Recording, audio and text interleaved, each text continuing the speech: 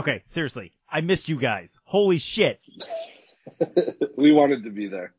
We really did. It was really hard not being there.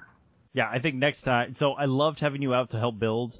Next time, I will. You'll do the building. We'll figure out the building.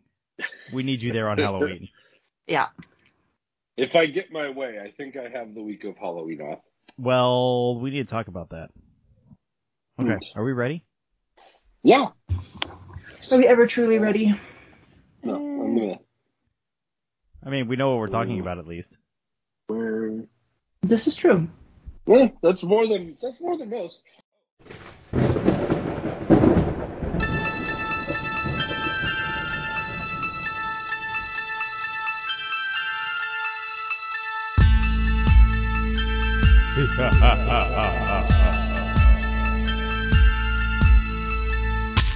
Live from the Chamber of Haunter Studios, this is Haunting You. I'm John Shelp. And I'm Leslie Reed. County Hutton is here. Dead-ish. Dead to the world, for sure. If you look at the thing, he's technically on the call, but... Did we start? No. Yeah, we're good. Yeah, we're just Dude, I am so exhausted. And in 0.5 seconds, we have a bleep for you. And it's not because of me. No, that's definitely my fault. You're just giving yourself more work. Yeah. I mean, that's what I do. I just give myself. I think you're apparently. You are the ghost. You're the ghost of the hollow shell of County Hutton. Thank you. Mm-hmm. You're welcome. I guess. Anyway, I'm Coyote Hutton. Welcome to the Haunting You podcast. Holy crap, I'm exhausted though. Yep, I feel like you and most other haunt owners are feeling that right now. Especially, that would be nice about doing the professional one is you don't have to take down the whole building. I just mean, kind of leave it. Maybe. Like, it depends what kind of venue we find. Size of professional, we still might end up taking on a lot more. And if we are able to haunt, like, the Denver Aquarium, like... Ooh, fishes. Haunted fishes. Fun. That would be a lot of fun, but we would still have to clean up afterwards. What was that shark sound thing? Jump the shark. Yes! Jump the shark. Yeah, jump the shark. That's what I'm talking about. See, we already have plans to haunt an aquarium. We just need an aquarium to let us do it. That's where we're at. Anyway, welcome to the Haunting You podcast. It is November 13th. We're about 2 weeks after the big event. I'm still not done cleaning up. Like, I hope the rest of you are doing better than I am. Everything is down. There's a big pile of lumber that needs to be dealt with still, and my garage is, well, I mean, my garage is always a mess. That doesn't really say anything. I've got props everywhere. I've got boxes everywhere, and, like, I'm still finding just random all over the place. Like, the zombie squirrel popped up yesterday in the bushes. I don't know how the zombie squirrel got in the bushes. Your children. Probably one of your children. My children, yes, that is probably true. But we're getting there. We are getting there. Oh my god. October was exhausting. We did a ton. It was a lot of fun. And now we get to talk about it so that hopefully all of our lessons learned can be spread to all of you fine people, and you can do better than we did next year. And we can highlight how, using the Haunting You method actually helped us out a ton when we realized in the middle of the building that we didn't have enough stuff. Oh, yes, very much so. So I guess we just start at the beginning because I don't know. Yeah. It's a recap episode. It's a recap episode, exactly. So we may as well start at the beginning. Where was the beginning? Like, I don't know. Beginning? 2.5 years ago? I mean, are we talking about, like, the womb, or what? How far back do you want to go? I don't think I want to go that far back. Okay. Yeah. Now we know where the line is. It's been actually really exciting watching what has happened with the Haunting You podcast over the last month and a half, because we have been able to do nothing with the podcast over the last month and a half because Halloween has taken up all of our time. And by our time, I really mean my time, but there you go. So I'm very disappointed we did not manage to get a Halloween episode out. We had great plans of doing dramatic readings of our favorite scary stories. And I think it would have been really cool. We'll have to save that for a future episode, though, because it didn't happen. But in the midst of all of that, we published, an episode on October 1st, and apparently it was not only timely, but it was a great topic because it blew up. Like, absolutely freaking blew up. I'm going to jump over because Les and John have never gotten to see this. Well, they rarely get to see this. Here is our September numbers, okay? We released an episode September 2nd or 1st. We had 40 episodes September 1st, 43 downloads September 2nd, and then, our usual varies handful between, as the month goes on. Right. Now, watch what happens when I switch to October. Oh. We released an episode October 5th and had 101 freaking downloads the first day. 101! That's awesome. It was insane! And the rest of the month about that. maintained that level, not that level, but maintained a higher than average level of downloads. So at least 46 of those 101 are me, just a heads up. That's good to know. Thank you for catching up. Yeah. I'm glad you could be timely.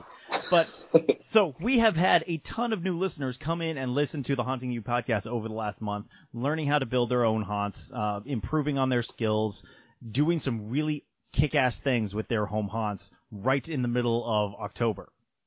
So I want to say welcome to all of you new listeners who discovered us through our digital decorations episode. I hope that you enjoyed it. I hope that it made your Halloween be awesome or more awesome than it would have been. And I hope you keep listening. Yeah, one thing we should point out, we might have some new listeners because we're famous now. If for those of our listeners who haven't seen, we have a spread in the October issue of Podcast Magazine. We have an entire 3-page spread. We do. I want to tell a little bit of story about that because how that happened, I think, is kind of amusing. So last October, I don't know if anybody remembers, or I guess September, we got randomly reached out to by the editor of the leisure section of Podcast Magazine, who had heard about our podcast and thought it was really interesting and very timely. And so she made us her quote-unquote under-the-radar podcast of October 2019. That's a podcast not many people are aware of and should be listening to because it's kind of cool. Right? Which I appreciate because I think what we do is kind of cool. I believe we got 3.5 out of 5 microphones. We did. We got like 3.5 out of 5 microphones, which for a bunch of amateurs, absolutely. Hell yeah.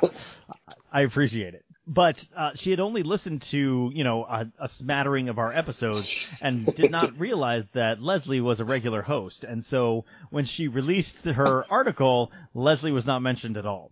And we love Leslie. Like Leslie's, yes, like Leslie is the backbone of this. Without her, what would we be doing? It would be me and John. It would be me and John talking shenanigans like all day. Well, it was so funny because I remember reading that. She sent us the article, and I was like, "Oh my god, I'm so excited to see this." As you keep reading, you're like, "Uh-oh, where's Les? Oh, no. Where's Les? Oh no, where's Les? Oh no!" It's probably coming, right? Oh no! It was very amusing. I'm glad you were amused at least. So we reached back to the editor and let her know what happened, and she was so apologetic. She felt so bad, and she's like, "Tell you what, let's talk next summer, and I'll do a full 3-page spread on your podcast." And we're like, "Hell yeah, yes please, thank you." Have a deal. Yeah. So a minor slight toward Leslie has ended up benefiting the podcast a little bit. So there is a full 3-page spread in the October issue of Podcast Magazine. Check the show notes for this episode. I'll put a link to it there so you can check it out. We ended up having a really fun discussion with her, and I like the article that she wrote. So it's very cool. It's very cool. So thank you, Miss Lyons. We really appreciate the publicity. Thank you for giving us the shout out. Yeah, if any other sponsors or other media outlets want to slide us some way and give us stuff, I mean, by all means, let's do it. We are more than happy to be on in order to get something out of it. Absolutely. Absolutely. Let's do it. Oh, thank you, John, for that shameless plug. It was absolutely. So that was happening in the midst of all of this. We were deep in build season, and then, of course, jumping into the presentation phase and executing. We had an awesome season, despite all kinds of crazy-ass challenges, the biggest one of which being a bomb cyclone on October 29th, the day we were supposed to open. I was pissed. You may hear it in my voice. I'm still a little, like, annoyed at, Mother Nature and all that. Don't blame Mother Nature, blame climate change. Yeah, exactly. Gotta blame humanity. Damn. It's humanity's fault. Hundreds of years of humanity. Anyway, so we got through it. Despite the bomb cyclone, my sketchy-ass construction held up significantly better than expected. Both of my tents broke. And by broke, I mean, like, so pipes bent all over the place. The one that got me, though, was on our nicer tent. It has, like, these, imagine, like, your tent, like camping tent poles where it's got the wire down the middle and you stretch it out and the wire pulls them together, right? They're called bungee poles. Thank you. Ooh. Bungee poles. So on this particular bungee pole, male part enters the female part, and the female part split wide open, like 5-inch crack from where the thing got torqued and just like material failure of the metal cracked open. It was fairly impressive. I need to find some new bungee pole for that one. For the love of God, stop saying the word pole. Pole. Stop that. So we took some damage. Oh my gosh. Like 2 days before the bomb cyclone, we had 50-knot winds, and my arch stayed up. It had no problems. And then the bomb cyclone hit, and it destroyed the arch again. It was kind of impressive how it did it, though. I've got the 2 pillars, and each pillar has 6 cinder blocks in it, holding them up. That's pretty impressive. It's a fair amount of weight. It knocked down just one, the left-hand one, or the right-hand one if you're looking at the haunt. So I guess it knocked the right-hand one over, which pulled the arch down, but the left-hand one stayed up. So the arch broke in 4 places. Oh, and then a whole bunch of foam got damaged. Sure. But, I mean, that was the worst of the damage that we faced, and it took us the better part of, the next morning to get everything fixed and then get set up, and we were able to open a day late on the 30th, but on time. Which is good. So we had originally planned to open the 29th and 30th. We pushed it to be the 30th and 31st because of bomb cyclones, but it worked out. We had some 400 people. So much bleeping to do. I know. I was just saying, I feel like you're contractually obligated to drop an F-bomb before using the phrase bomb cyclone. I agree. Like, that's why I'm doing it, obviously. So I feel like you want just 1 year of normalcy. So you had COVID last year. We had COVID last year. We had bomb cyclone this year. Like, bomb cyclone. Come on. Help us a little. And it wasn't just us. Like, the entire Northeast got trashed. The Pacific Northwest got trashed. People were suffering all over the place. If you have any good stories, listeners, of your recoveries, send it to us. We would love to talk about what happened to you on our next episode. Yeah, that'd be awesome. But anyway, so we opened the 30th and 31st, and it worked out great. We had some 400 people come out. We brought in 643 pounds of food that we were able to deliver to the Southern Maryland Food Bank. Like, I call that a win. That was a hell of a result. Absolutely. Especially given, the fact that I live in the boonies. To get 400 people to come out and see us, it was spectacular. Absolutely spectacular. If anyone from the Southern Maryland area is listening and came out, thank you. You absolutely made our night. We really appreciate it. I want to just throw out some stats real quick. We ended up building a 1,969 square foot maze. And by maze, I mean, walk through. That's not including any of the grass. That's just what we built on the driveway. 1,969 square feet, utilizing 321.5 linear feet of walls. And by walls, he means doors. And by walls, I mostly mean doors. It wasn't all doors, but it was mostly doors. That's kind of awesome. Let me do some quick math. Where'd my calculator go? I was told there would be no math. Every show, there's always math. Yeah, there's math. We're just not asking you to do it. Well, that's wise. I agree. That is wise. So I guess 88. We ended up with 88 interior doors that we used to make walls. And then I had 37 foam 4 foot by 8 foot panels that we used for exterior walls. And then, assorted pieces of plywood to fill in the rest of the walls that were needed. We had 4 4x8 sheet foam walls that were carved to look like various things, brick in one place and some other. And then of that, I had just 2 foam walls break. One just snapped in half. We put it back up, no big deal. And despite the unusually wet October that we had, of those 88 doors, only 7 of them were waterlogged and couldn't be used again in the future. So 81 out of 88 survived. That's not bad. Pretty well. Nice. Were those 7 that got waterlogged, were they the ones that we didn't get paint on the top or bottom? No, they weren't ones that we. Yeah, so there were several that I had originally put in the garage, and then we decided not to do the garage. More on that in the future. And so they came outside, but they didn't have the tops and bottoms painted the way the others did. Those are not the ones that failed, which surprised me greatly. I think it was more a question of how the door was built. These had like a particle board insert on the top and bottom that just sucked up the water like a sponge. Mm-hmm. And so when I took them down, that insert just fell out, and all done. It was done. Yeah, the panel started peeling off, and like it's not even worth fixing. So they just got taken to the dump. But our door experiment turned out like pretty damn successful. They were lightweight, they're easy to move around, and they held up against a fair amount of abuse. I was impressed. So for those who are looking for inexpensive wall material, not talking to pro hunters here, only talking to home hunters. Those looking for inexpensive wall material, look for cheap-ass free closet doors that people are replacing in their house. It worked awesome. So it's not as crazy as it sounds. It was not as crazy as it sounded. It worked awesome. I was super excited. And it was super forgiving for things not being square. Sorry, Ty.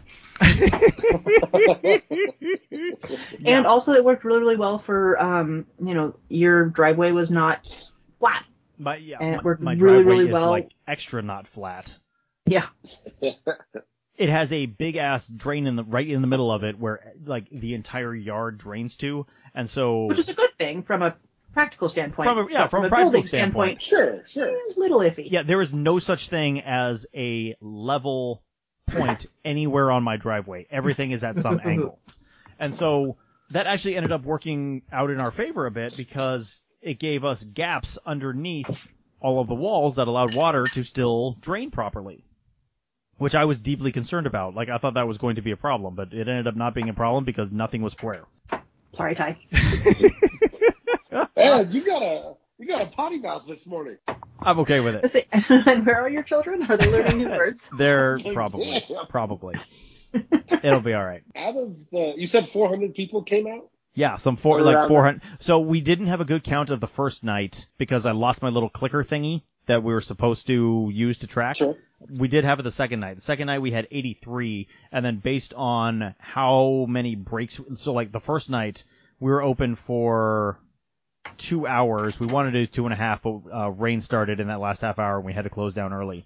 But in that 2 hours, it was constant. There was never a time when we didn't have people going through. It was amazing. Second night with that 83, we had a lot of break time. So it is an estimate. We're probably somewhere in the range of 375 to 425, a 50% range. How many fatalities are we talking about? 0. What are you talking about? Ooh. Yay, we were safe. Not only were we safe, there were no accidents. There were no reported signs of COVID spread, in the 2 weeks since. Sure. Huge wins, just all around. Like, the only bad things that were happening, hell, even parking didn't end up being a problem like I feared it was. Really? Really? Nice. You know why? Because they could park wherever they wanted. They weren't all trying to cram themselves in front of the yard to see what was happening. Like, last year, 2019, we had a huge issue with traffic control because it was a drive-by attraction. It took 10 minutes, and people would sit themselves right in front of the house so they could watch. Last year was 2020, not 2019. Holy 2021. You're absolutely right. 2020 is when all of that happened. I'm still processing 2020. Anyone else feel this way? I'm kind of giving up on the attempt of processing 2020. I'm just writing the whole year off, and we just went from 2019 to 2021, and 2020 does not exist. Legit. Oh crap, that's what my son is. So anyway, we feared that we would have a traffic problem. Like leap year. Yeah, Whoops. Leap year, exactly. Leap over the year. I'm just waiting for that question. Tell me about the year I was born, and then just don't worry about it. Yeah, exactly. So anyway, we were worried that there would be a traffic control problem. It ended up not being a problem at all because people just took care of it themselves, which was fantastic. I think if we had a bigger crowd... Self-regulated? What? I know. If we had a bigger crowd, it may have become more of an issue, but it worked out perfectly this year. And I was very grateful because I was out of bandwidth to deal with anything else. Yeah. I'm a little bummed out. I was hoping you would say 3 fatalities just so I can say that's a number I can live with. Wait for Black Friday, Are you John. saying 0 is not a number you can live with? I guess I don't have any choice, do I? Indeed. A number he can die with? Ooh. Okay, so let's jump into the Haunting You method, and we can talk about all of the different things that we did and how it ended up shaking out. I want to just gloss really quickly over the planning phase because that's what we've been doing on the podcast live for the last, 20 episodes. So if you want more on anything in the planning phase, go back and listen to earlier episodes. Define our goals, identify audience, identify theme. Theme is actually worth talking about. Our theme was Asylum meets Zombie Apocalypse. And can I just say, that storyline ended up working amazingly. Like, the reactions we were getting from people, the feedback we were getting from the audience, they loved it. Nobody saw the transition coming from Asylum to Zombie, and they loved it. That's great. So backstory. Go ahead, John. It was a good job. No, it was a very good job all around on that. Yeah, and thank you especially to you two for helping flesh that out over the last 2 years. I mean, I'll take credit. I'm pretty sure that was mostly Leslie, but indeed, take whatever credit you can get. I'll share. Backstory is what we created in episode 11, and it flushed out how we got from Asylum to zombies. And really, over the last 2 years, that whole story has flushed out even more, with the doctor ended up creating these zombie-like creatures, and because he's going to excess, he becomes a Wendigo, or gets infested by a Wendigo. Wendigo has been in the area all of this time and just infecting anyone who goes to excess. So being able to draw in that local legend of the Wendigo, it ended up being a lot of fun. Yeah. And I'm pretty happy with how our Wendigo character shook out. Like, I want to keep developing this character because it was a lot of fun to play, and people responded to it. It's very different and unique, and honestly, the mask and antlers just, I need a bigger rack. You do need a bigger rack. I need a bigger rack. Just saying, gotta get implants or something. I'm gonna need a bigger rack next year. Yeah. I don't know what to even unpack that. I don't even know what to do with that. There's so many jokes. I think Leslie hit on it though. It's not, a monster that you see all the time in popular media and popular culture. It's different. And going back a few episodes, when we were talking about David Jones' class on creating a character, he kept emphasizing, leave your guests with an unanswerable question, because that's what will make them keep thinking about your haunt, make them want to come back. And the Wendigo, I think, did a great job of that because people didn't know what it was. It kept them wondering, and there was some chatter on social media about it. People were talking about our character, which was really exciting. Nice. Mm-hmm. So next step, create a budget. We'll do this formally. We'll do this formally eventually. Yeah, seriously. We talked about it a little bit, a couple episodes ago. Our budget was flexible this year. We started with a budget, but I found some new revenue streams for the haunt that increased our budget. And so I went back through the last month and a half, all of our credit card receipts, and trying to figure out what we spent. We spent about $3,000 to put this haunt on. Wow. Interesting. All things considered. That's not bad. Right? That's not bad at all. I thought it was going to be a lot more than that. We did a really good job of keeping the building material costs down by finding those doors. And I think that goes to, what I've said consistently is you can keep those costs down by stealing. We do not endorse theft. You two don't. Thank you, John, for throwing that out there. I'm just saying. You always are. It's literally not. Don't have to pay taxes on it. I couldn't help it. I'm sorry. For those of you who can't see Leslie, I stab you with my knitting needles. It's a very good. We're doing this remotely. Yeah, seriously. I would be injured by now. Yes, you would. Do you have to pay taxes on stolen items? How do you claim that? If they find out that you acquired things, regardless of how you acquired them, you are obligated to pay tax on them. But they don't know. They will because it's theft. It's not like, I have a spreadsheet of items I've stolen. Are you sure?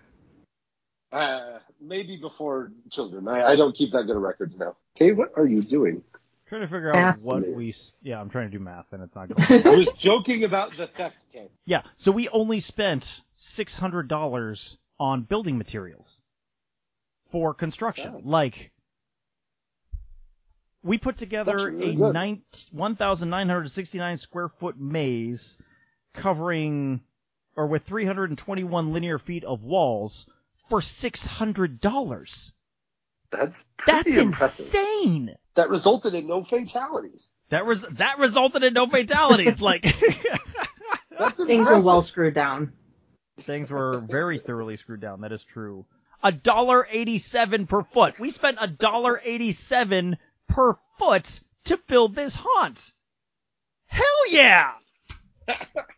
I love that you're doing this live and just now seeing these numbers and how excited I wanted the reaction to be real, like live on. Yeah, so I'm literally doing the calculations as we're sitting here talking about it. We're exciting. We do math on podcasts. $1.87 per foot. You give the people what they want, man. Oh, that's insane. So we created a budget. We ignored the budget. I do not endorse ignoring the budget. However, if you are able to plus up your budget by in any way, shape, or form besides theft, then go for it. Whatever. So here's the thing with budgets. Bunch of narrow-minded. Yes, the biggest thing with budgeting, and I say this as somebody who works in finance, accounting, etc., create a budget. Recognize that it's probably going to fly out the window because that's what happens all the time. Trust me, businesses, we create a budget by month 2. Budget is there to reference back to as we're doing much better. Oh, we're doing much worse. And that's about it. The big thing with doing and creating the budget is to go through the process so you know how much money you're allotting and then how much money you're allotting to spend for each thing. If you are able to create new revenue streams, obviously your budget and where you're going to be spending money can expand. It's the exercise of creating a budget is as much about understanding your financial position for a project as it is about creating something that you're going to stick to. Yes. And I think that is a absolutely key point. Our budget was not a hard and fast, this is all we can spend. It was a way to figure out what we were spending so that when we go into the future, we have a better idea of how much money we need and we can make better informed decisions about where we're spending those funds. That actually worked. That worked out better than I thought it would. I love it when stuff comes together. Next up, marketing. Should totally put in the A-Team theme there. Totally putting the A-Team theme in. Done. Okay. Marketing. Our marketing strategy apparently worked out pretty well because 400 people came out, and compare that to last year, we had 15 people come out for Halloween last year. So our marketing strategy was fairly increase. effective. That's some solid growth. The main method of marketing that we used was social media.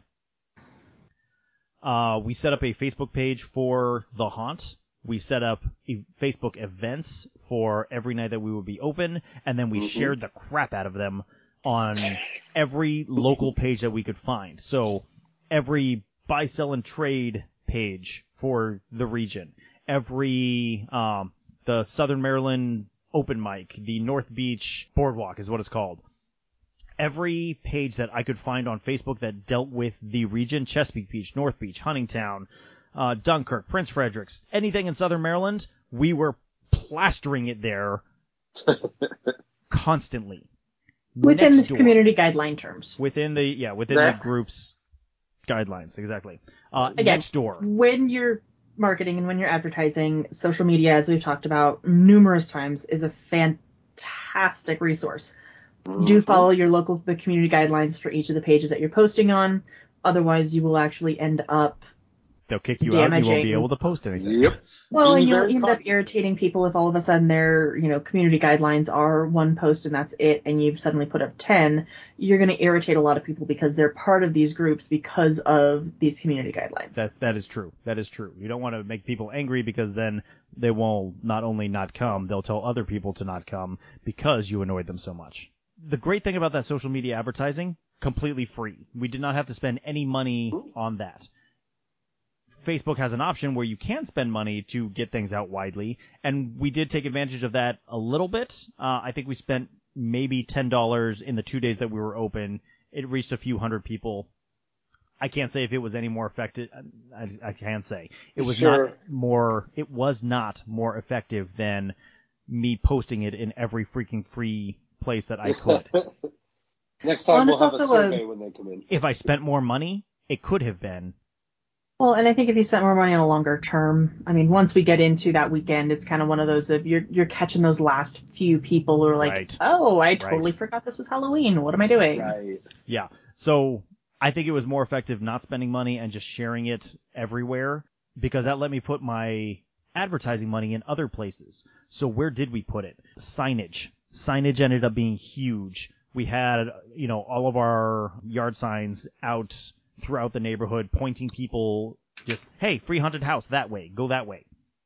And those, I think, are the most effective way of dragging people in just from the area. Little mini-weenies. Exactly. And then we spent money on a QR code. Yes. Nice. Yes, we did. And that ended up being kind of awesome because it let us put just a simple QR code on our posters. And then we put those posters all over the place. And then people could scan it, and now they have all the information that they possibly need in their phone, and they can reference it whenever they want, as opposed to having to find the poster again to figure out when we're going to be open and where we're located and all of that. Mm-hmm. And that QR code took people to our website. The website was freaking huge because it gave us a central repository where we could put all of our information and control the flow of information out to the public. Couple of thoughts on the website. It still says Free Yacht Party. If you were listening to us talk a few days ago or a few episodes ago, you heard more about that. Ucraft is the website designer that I used, Ucraft. It was difficult to learn. It had a high learning curve, but once I learned it, it was very powerful. But I never did figure out how to change I don't even know what you call that thing, and that's probably why I can't change it. Like the heading of the page, It's stuck from the one from the template, which was a free yacht party landing page. So did we have anyone that was disappointed by the lack of yacht parties? I mean, there was you. Well, obviously. But besides that, nobody mentioned it to me. Well, I take that back. There were some people who mentioned it to me, but they were like my coworkers. Giving you shit. Giving me shit, exactly. So I don't know that anybody else noticed, or if they did, it was like, that's weird, and just moved on. Well, I mean, you think about how many, pages and things that we end up going to on a daily basis that you're like, oh, okay, that's not fixed. Okay. I mean, our brains have a near endless capacity to compartmentalize and write off. Yeah, seriously. Things, here's a piece of information, and you're like, oh, that's weird. I mean, they probably all registered it and then just completely discounted it because obviously that wasn't anything related to what we were actually doing. Exactly, because it wasn't relevant. So something that ended up being super useful, I think, was our FAQ, frequently asked questions, on the website. And there were actually a number of times, more than 5 or 6, where people would ask us questions on social media, and before we would answer it, they would respond, oh, never mind, found the answer on your website. Yes! Yes! That's exactly what I want to happen. Thank you. And one of the things I put on my FAQ, this is just a tip for anyone else, was the most common question I get about my haunts, home haunter, is it appropriate for my child? Sure. I don't know your child. How am I supposed to answer that? So I put something on our FAQ to try to address it, and here's how I address it. Our answer is, we strive to put on a haunt that is appropriate for trick-or-treaters and Halloween enthusiasts of all ages. Most of our scares lean toward jump scares and creeps. There is minimal gore. Only you know how your child will react to a stressful or scary situation, so we are reluctant to state an age. Please use your best judgment. I'm trying to give them enough information to make an informed decision. I tell them what kind of scares there are. I tell them it's not going to be gory. Right. And then I stress to them, it's up to you. Use your best judgment. Don't blame me when your child comes out crying, because it's my goal that your child will come out crying. Oh, I mean, it is a haunted house. Being right? scared is sort if of you're going to take your 4-year-old to a haunted house, what do you expect to happen? If you don't want to be scared, may not be the place for you. Exactly. That's my point. But, so I've got 2 boys. One is 7, one is 6. My 6-year-old is disturbing.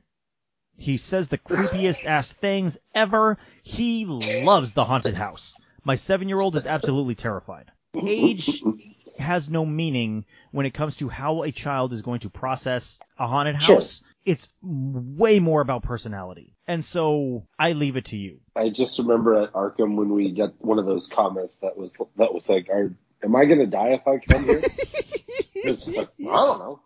I can't control that. I can't control what happens to you on the way here. I don't know. Yeah, seriously. You could walk out to your car and get stabbed. I am not going to I'm not going to state something that I can't control. You will be safe here. You will be safe within the enclosure of the haunt. Beyond that, I can't make guarantees. If you're hit by a car on the way out, I got nothing. Yeah. I think that's a wise way to do it. You sort of want to stay away from a solid, definite answer there. That's age 6. That's it. Yeah. And I leave it to the parents. Some other things that we put on the webpage. So, some other things we have in the FAQ first. Where are we located? How much does it cost? What are your hours? What is a home haunt? Since, not everyone knows what a home haunt is. What precautions are you taking against COVID-19? Because people wonder. How long does it take? Question. I love what you do. How can I support it? Ha ha. Hello. How do you do this? And what do you do with the food donations? So, trying to answer the generic questions that we think we would get and provide as much information up front to minimize the number of questions that we have to respond to while the event is happening. And then the other spots that we try to touch on on the website, the legend, the background. Tell a little bit about the backstory so that people have an idea of the story when they get here. Mm-hmm. And then we have a whole visit page, or 3 different pages really. One for the crypt that talks about when the crypt is operating and all that.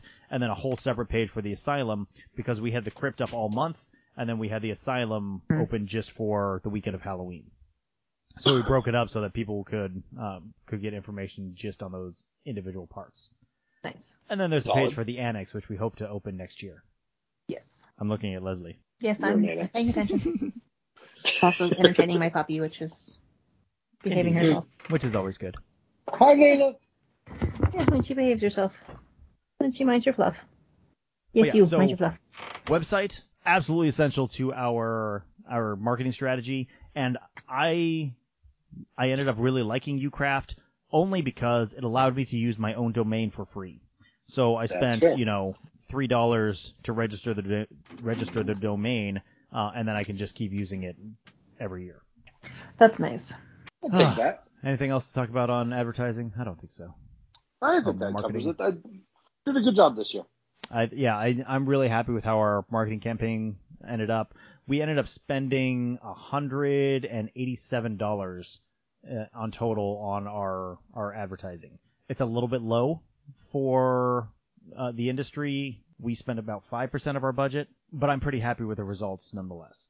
But with what we're doing, and kind of, again, we are cobbling this together, and to some degree we're starting from scratch. I mean, we've not built SCE before, so focusing more on building and props, etc., instead of on marketing.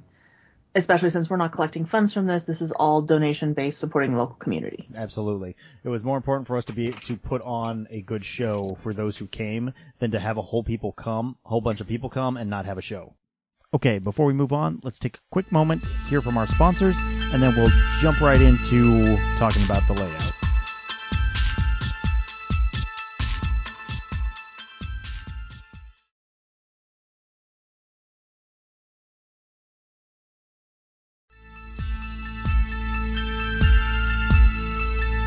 Yep. So next up, designing and then laying out the layout. Woo! Boy. We had originally designed a 2,258 square foot haunt. It ended up being 1,969 square feet. So pretty damn close to what we intended. Take a look at the picture that I posted with the announcement of this episode, because it shows the before and after, or the before design of the haunt as on the left, as well as the final as-built. This is what we ended up having on the right. And we ended up changing the layout in a couple of different ways. So first off, we cut out the garage completely. We had originally intended to build all over the front of my driveway, and it curves around the side of the house. And then they would enter the garage from the side of the house, go through a U-shaped hallway, and then come out on the back of the house where there's a little deck to bring them back around, right? We ended up cutting out the garage completely for a couple of reasons. One, it was full of crap, and I didn't have a good place to put all of that crap, and so it really needed to remain in the garage because there was nothing else we could do with it. Well, safety issues and access issues and everything else. It was just one of those circumstances of it'd be really great if we could use this. Practically speaking, it was not going to happen. It was getting too hard, and we were running out of time, and we were running out of materials. I thought I had enough doors to build it out, and we ended up being short by about 20. I'm still trying to figure out why we ended up 20 short, because my spreadsheets claimed we had enough. Who knows? Maybe I shoved doors. Sometimes. Maybe I shoved doors somewhere in the house and I just haven't found them yet. Like, there could be a stash of doors someplace in the house, and I'll stumble on them one day. We'll see what happens. Maybe a nice surprise for someone who moves in. That'd be awesome. Some future owner, like doors. Decades down the line, finds just a room full of doors. What the fuck? You're gonna have to do that now. Yeah, exactly. So anyway, we cut out the garage completely, and that's where the majority of that square footage loss came from. And then there were two areas that we ended up redesigning as we were building because it just wasn't working the way we had intended. Originally, we had planned to have the lobotomy patient who would be like in a cage, and when people came by, a piece of his head would fall off. We ended up cutting that scare completely because we couldn't make the space work and try to cram two scares in there. And then we had the Utica crib. We had planned to have a Utica crib, and we modified that one a little bit. And we still had Reagan. Yeah, because we still had Reagan, but we ended up not using a Utica crib. We just had a regular hospital bed because we really wanted to use our wheelchair prop, inspired by VFX, with the heart that pops out of her chest. We wanted to put that one there instead. And so we used a Reagan prop from The Exorcist. That's why we call her Reagan, who looks like she's having a seizure, shaking like she's having a seizure, and then had the wheelchair pop out to actually do the scare. So to make that work, we needed a space for the actor to be hidden as people came in. So people would walk in, and then the actor could come from behind with the wheelchair and scare them forward. To work that space in, we had to redesign a little bit. And then when we got over to the morgue was not working at all. We had wasted space that it was wasted. So we redesigned that whole area as well. And I have to give a shout out real quick to the guys over at Haunt Weekly. They did a whole episode of their podcast where they talked about using props instead of walls to create the path. And that's what we ended up doing in our morgue. We had, just the wall for the guests to come in, and then we used the morgue tables with bodies covered by sheets that they had to maneuver around in order to get out. And then the last of those sheets was an animatronic that sat up. Can I talk about that animatronic for a minute? Yes, because it was awesome. It was super awesome. It was the most basic animatronic you can imagine. It was just a board with a zombie head, for the shape. And when people would walk by it, it would sit up. It had no sound. It was just motion, pure motion. But it was freaking effective. I couldn't believe it. Like, people were not expecting it at all. And it was one of our top scares. I'm still a little bit shocked. Because this is something that, we've talked about before, and I want to keep, hammering on it.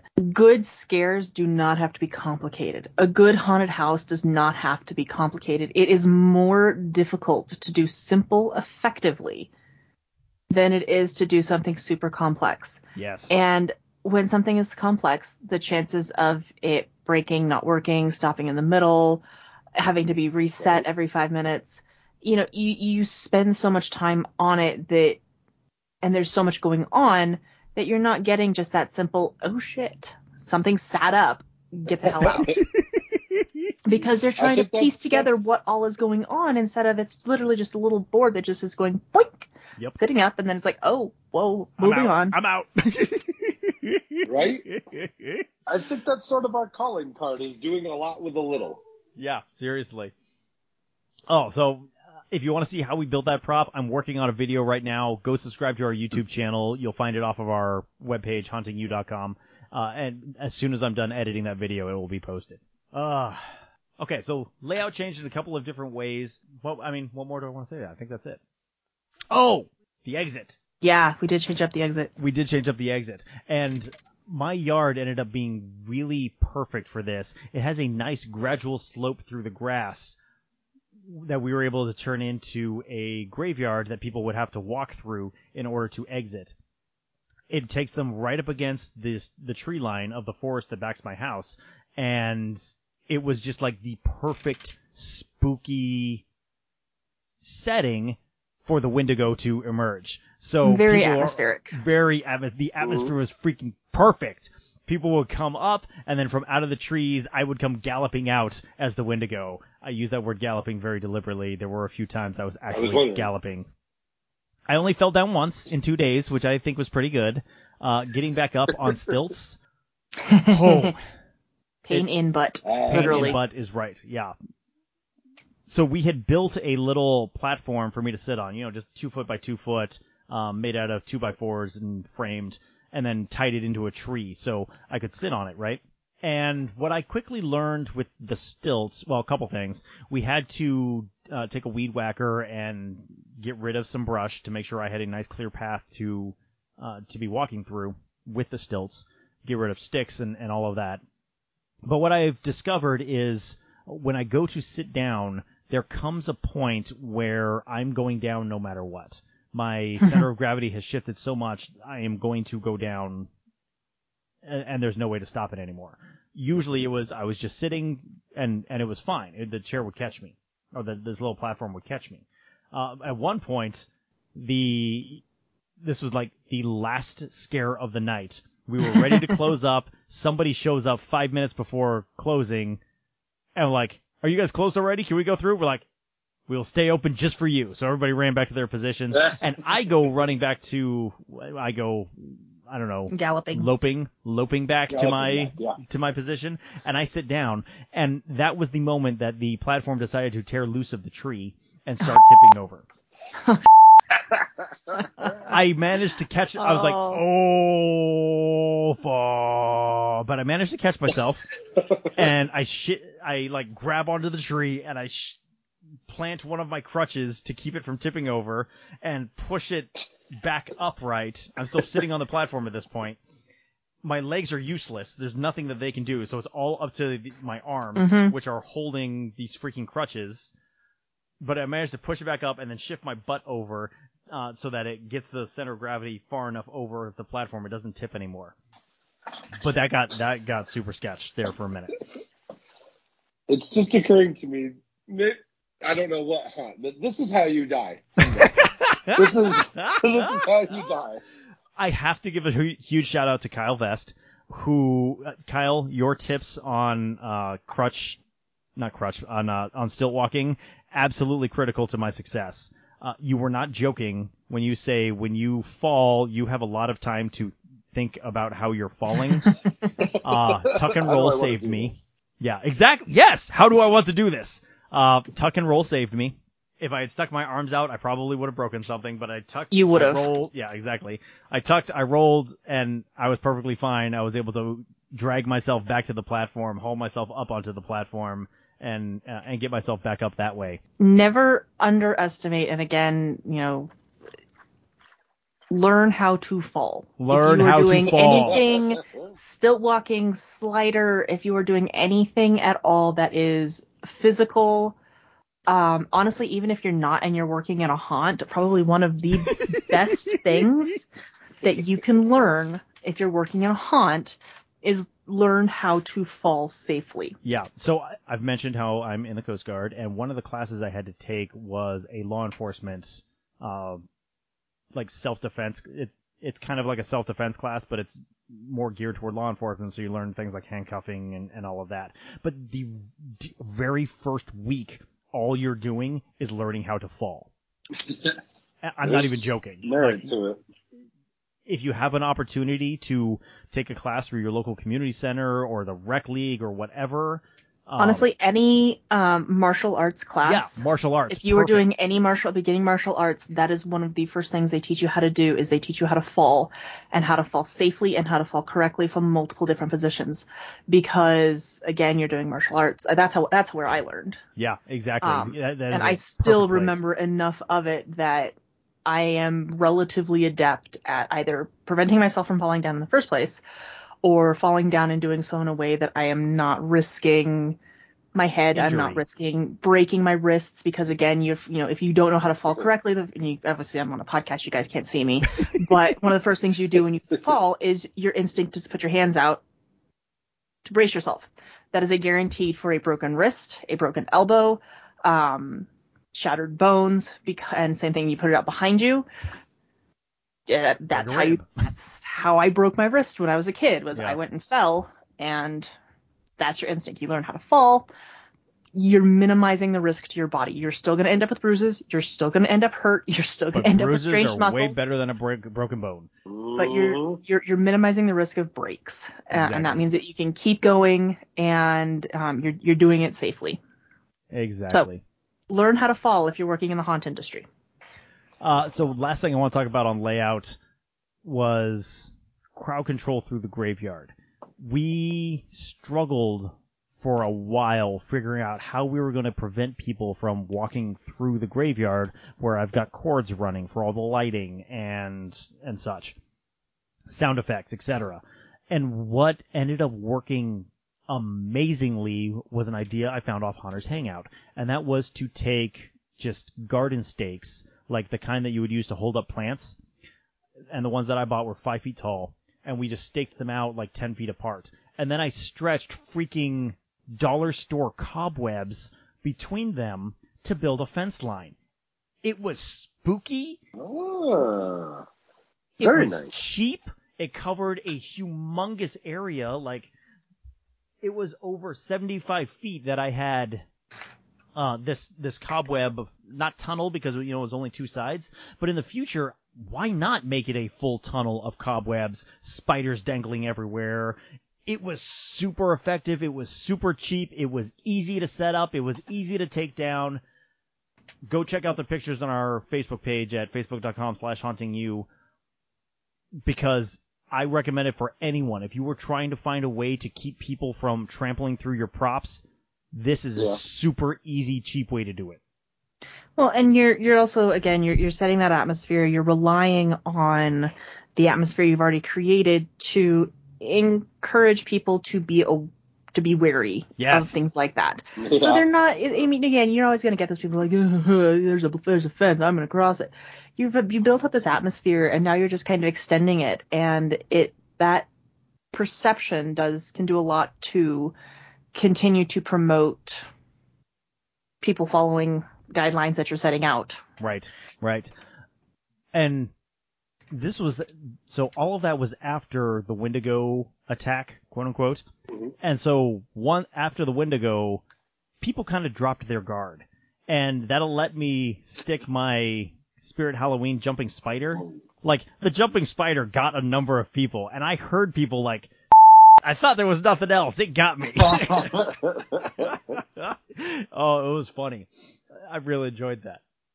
Oh, and last thing. So at the top of the hill, people would come out of our escape tunnel, which was covered in body parts, and they would emerge into the graveyard.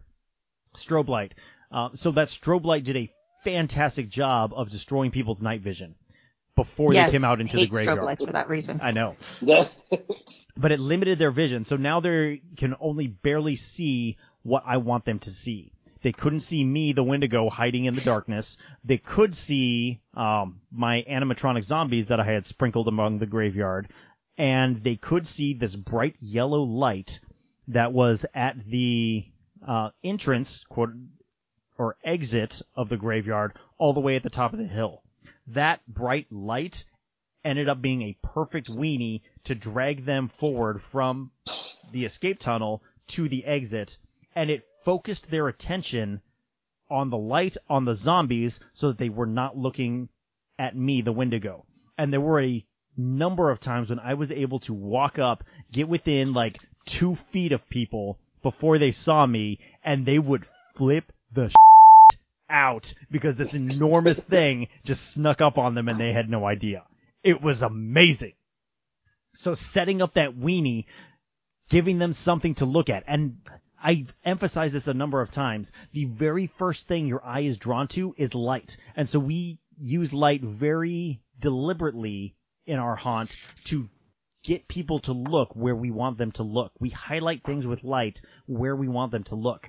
That yellow light as the exit, being far up the hill, drew them toward it, perfect weenie, and kept their attention away from where the scare was coming from. It worked brilliantly. Why is there always a case of a weenie dragging something?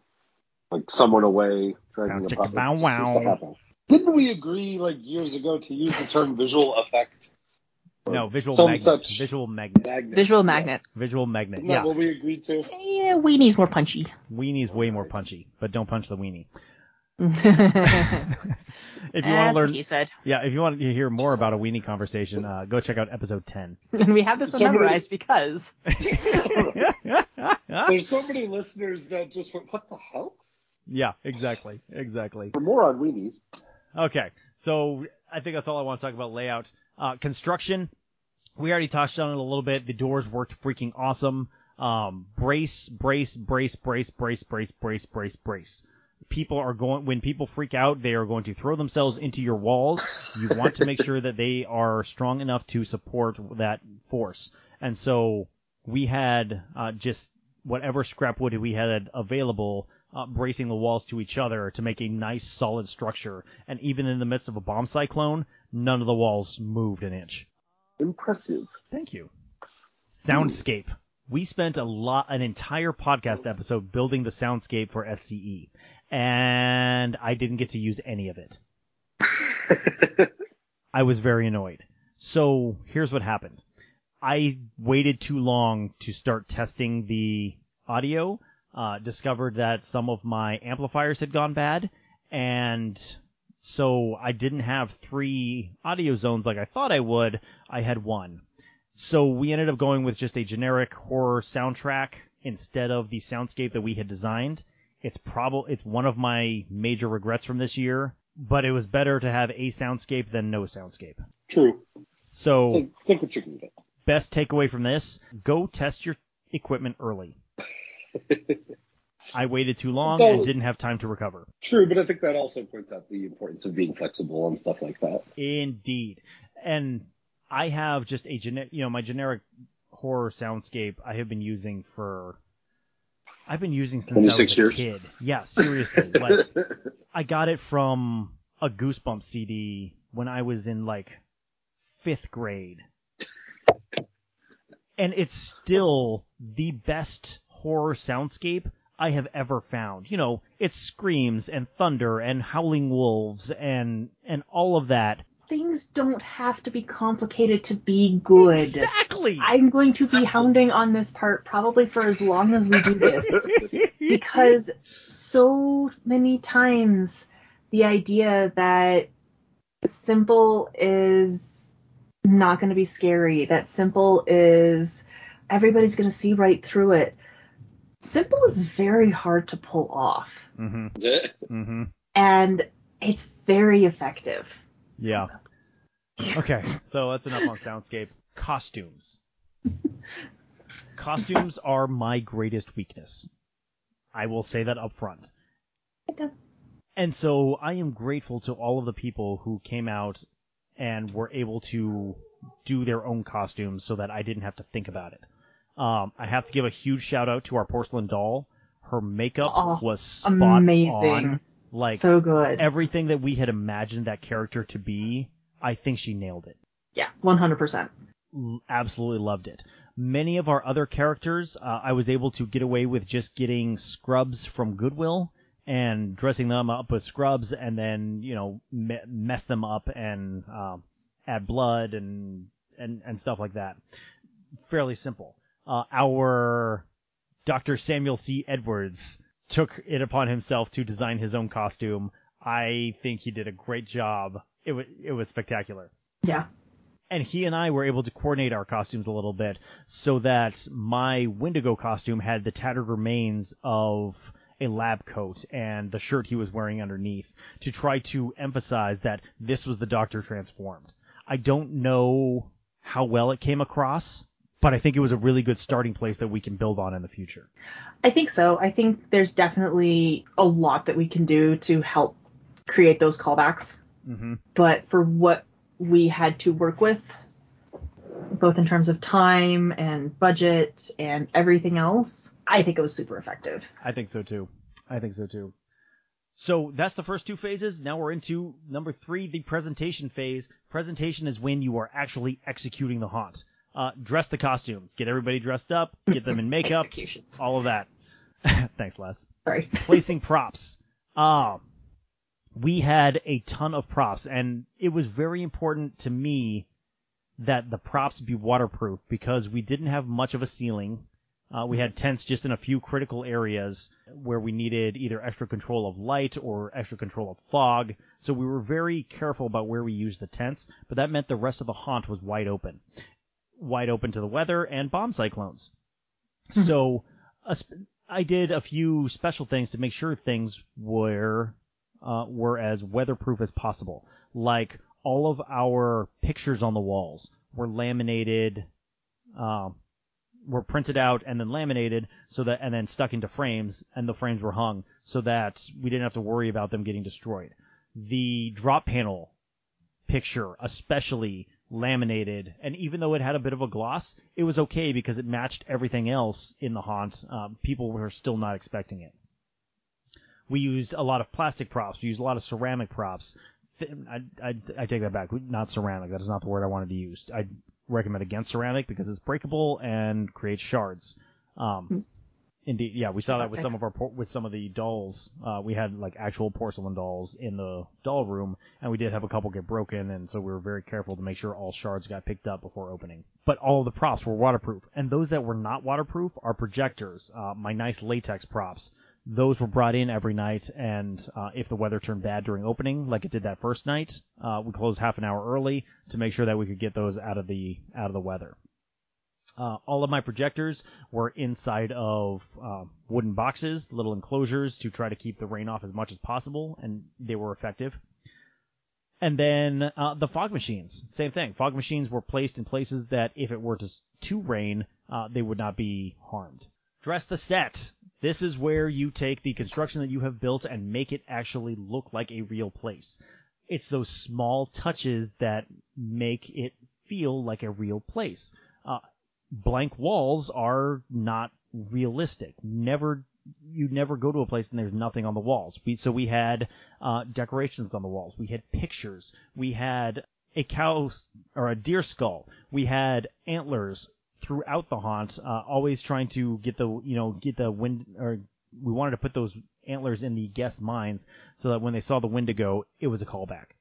Candlestick holders. What do you call those stupid things that you hang on walls and you can put a plant in? I don't know what they're called. The stupid things that you hang on walls and you can put a plant in. You're talking like a sconce? Yes! Wall sconces! Thank you, Les. You don't put plants in them, you put candles in them. These are specially shaped ones. They look like a bowl. Half a bowl. I think they're still sconces. They're Leslie's still giving sconces, me a disgusted but look. Candles aren't all just sticks. That's just ludicrous. Just give me a pained look. Anyway. Throw puppy treats at you. Yeah, exactly. Wall sconces. Just anything that we could get our hands on from lanterns. Anything we could get our hands on to decorate the asylum as a Victorian mansion. We were picking up from estate sales, from Goodwill, from wherever we could get them, just to make the space feel more real. And then we open the haunt, and then we tear it down again afterwards. So that is the Haunting You method in a nutshell. Again, overall, it was an extremely successful year. I am thrilled with how it turned out. Go check out all the pictures we've been posting on our Instagram page, Instagram.com/HauntingUniversity, Facebook.com/HauntingU, Twitter.com/HauntingUniver1, or our website, HauntingU.com, just the letter U. Go see what we put together. Check out our YouTube, and you can see the walkthrough there. That will also be in the show notes. Oh, I'm exhausted, though. It was a long month. Yeah. It was a very long month. And next time, we come out for the haunt. Next time you guys come out for Halloween. Absolutely. I loved having you there to help build, and helping me work through the layout issues was awesome. I appreciated that. I would have loved to have you there for the haunt, though. Yeah, that was a big one. I think, again, there were a lot of applying the method and asking the right questions. That's it. We were constantly reapplying the Haunting You method to help us work through any challenges that we were facing. And again, it demonstrated. It demonstrated how it can get us back on track when we are stuck. Okay. Anything else we want to talk about from Halloween 2021, or should we wrap it up? Should we go back to 2019? Hell no. I mean, it's before 2020, so... That is true. We just ignore that. All right. I think we should throw in a shenanigan, John. What do you think? I have several. We can make them fast, though. Okay, let's do a couple. What you got? All right. You are granted the power to summon any food or beverage to you anytime you want. However, when you make your choice, you cannot change what food or beverage you summon, and when you summon it, you have to consume all of it in its entirety. What food or beverage are you picking? Wait, you're saying there's only one single food or beverage that I can summon? Yes. So if you pick... So, I have the power to only summon crackers. Yes. You can. So if I pick steak, so I can only summon steak, and every time you do it, you have to eat the entire steak. Same with if you did a big gulp. You have to do the entire thing. Okay, I think I understand. Okay. What do you got? You're going to be lame? Yeah, I'm going to summon water. Oh, that is weak. Why? You can get water anywhere, anytime. But you can still have other stuff. This is just, you can have this, that's something you can get anytime you want. Sure, but that's my point. water is probably the thing I consume the most of, and not having to get up to constantly get water would be really nice. I also may just be dehydrated right now because I ran out of water like half an hour ago. And so I want But some. I'm just thinking, if you're out and about, like, I love coffee, but I wouldn't pick coffee because if you're out and about, you can get coffee almost anywhere. Tacos. Sushi. Ooh. Tacos is solid. Damn it. Oh, no. No. Taquitos. You're alone on that one. Oh, dude. Taquitos are awesome. Leslie? Sushi. Yeah. Sushi is a solid choice. There wasn't a question there. If I can get sushi whenever I want and not have to spend money on it because I can just magically acquire sushi. Mm-hmm. Yeah. And because sushi is a broad enough topic, I can request any particular type of sushi because it all falls under the umbrella of sushi. I'm picking sushi. That's a solid answer. That seems fair. Okay. I think, actually, Kay, you convinced me. I think I'm going to go with tacos. All right. This is one I was excited about, but I'm also afraid of the answer, mostly because of Leslie.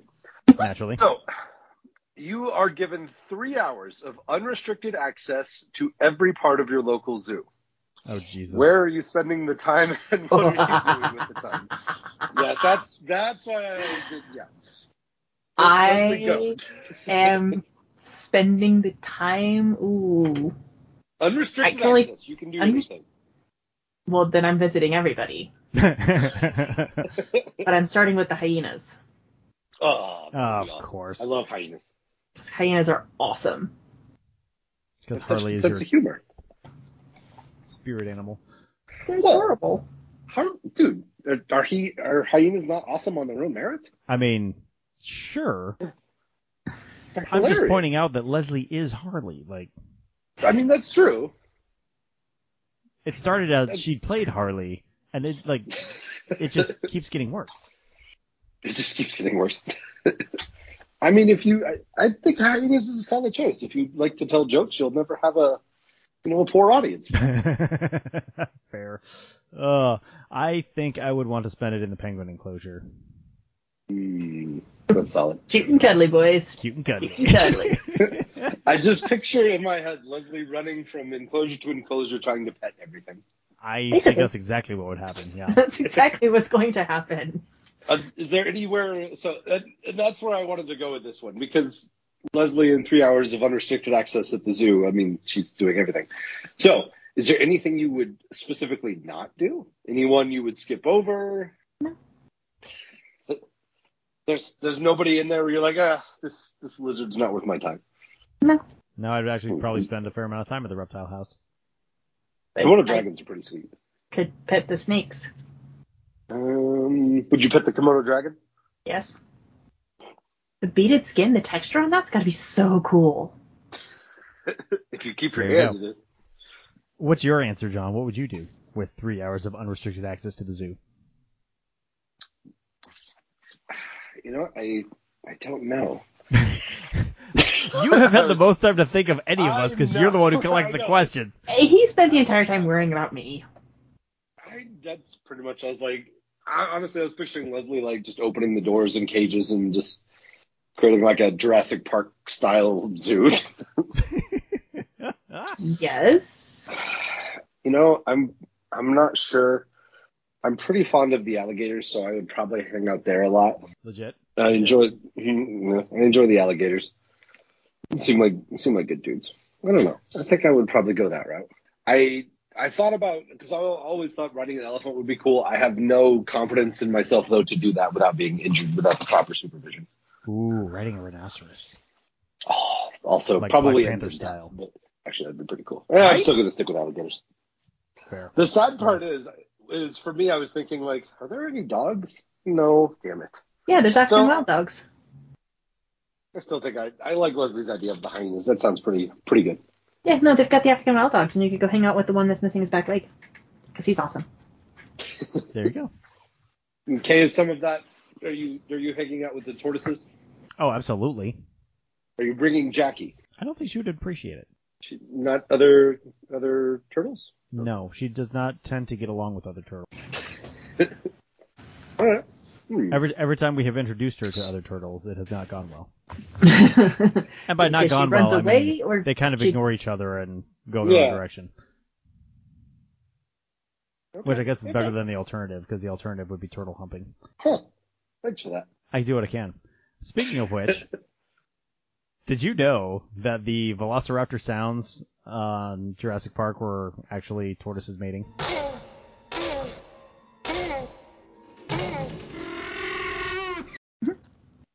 Yep. I did not know that until now. And now you do. I wish I didn't. I wish I did not know that. I don't remember where I learned that or when I learned that, but I did know that. Yeah. Having heard Jackie humping her rock, I believe every bit of it. You know, I'm not going to lie. This took an unpleasant turn. This went a direction I did not expect. That's what you get for bringing it up. And that's the crazy part. I was way more worried about Leslie. I'm glad I could bring that one out of left field for you. Yeah. Thank you for introducing the merits of turtle sex. Appreciate that. Anything I can. You got any others? Nope, that was it. That's safe to call it a day. That's a solid place to end it.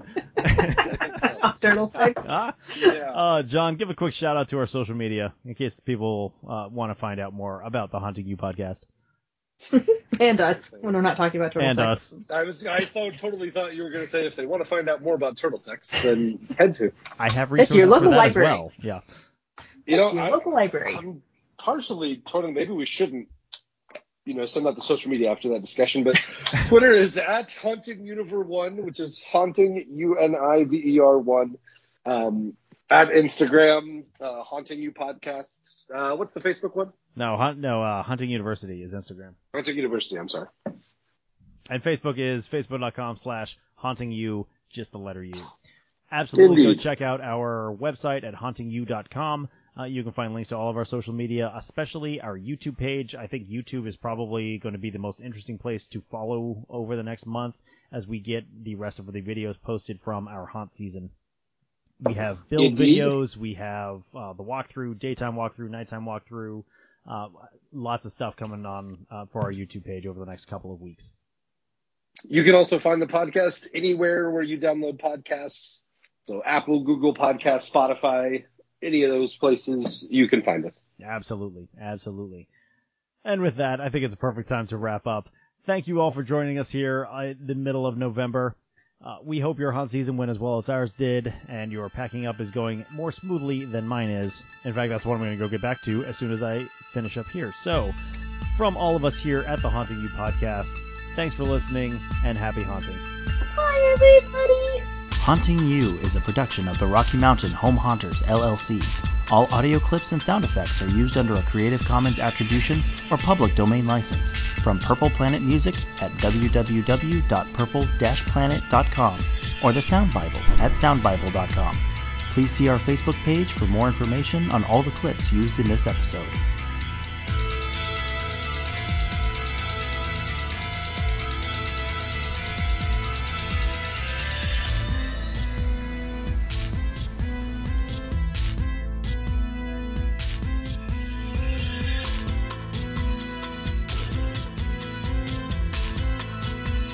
Haunting University can be reached via Facebook at www.facebook.com/hauntingu with the letter U, or on Twitter using the handle at HauntingUniver1. That's Haunting UNIVER1. Be sure to check out our new page on Podbean at www.hauntingu.podbean.com. Auntie Leslie's gonna go grab her Wally. Eva! Why, Kay? Why?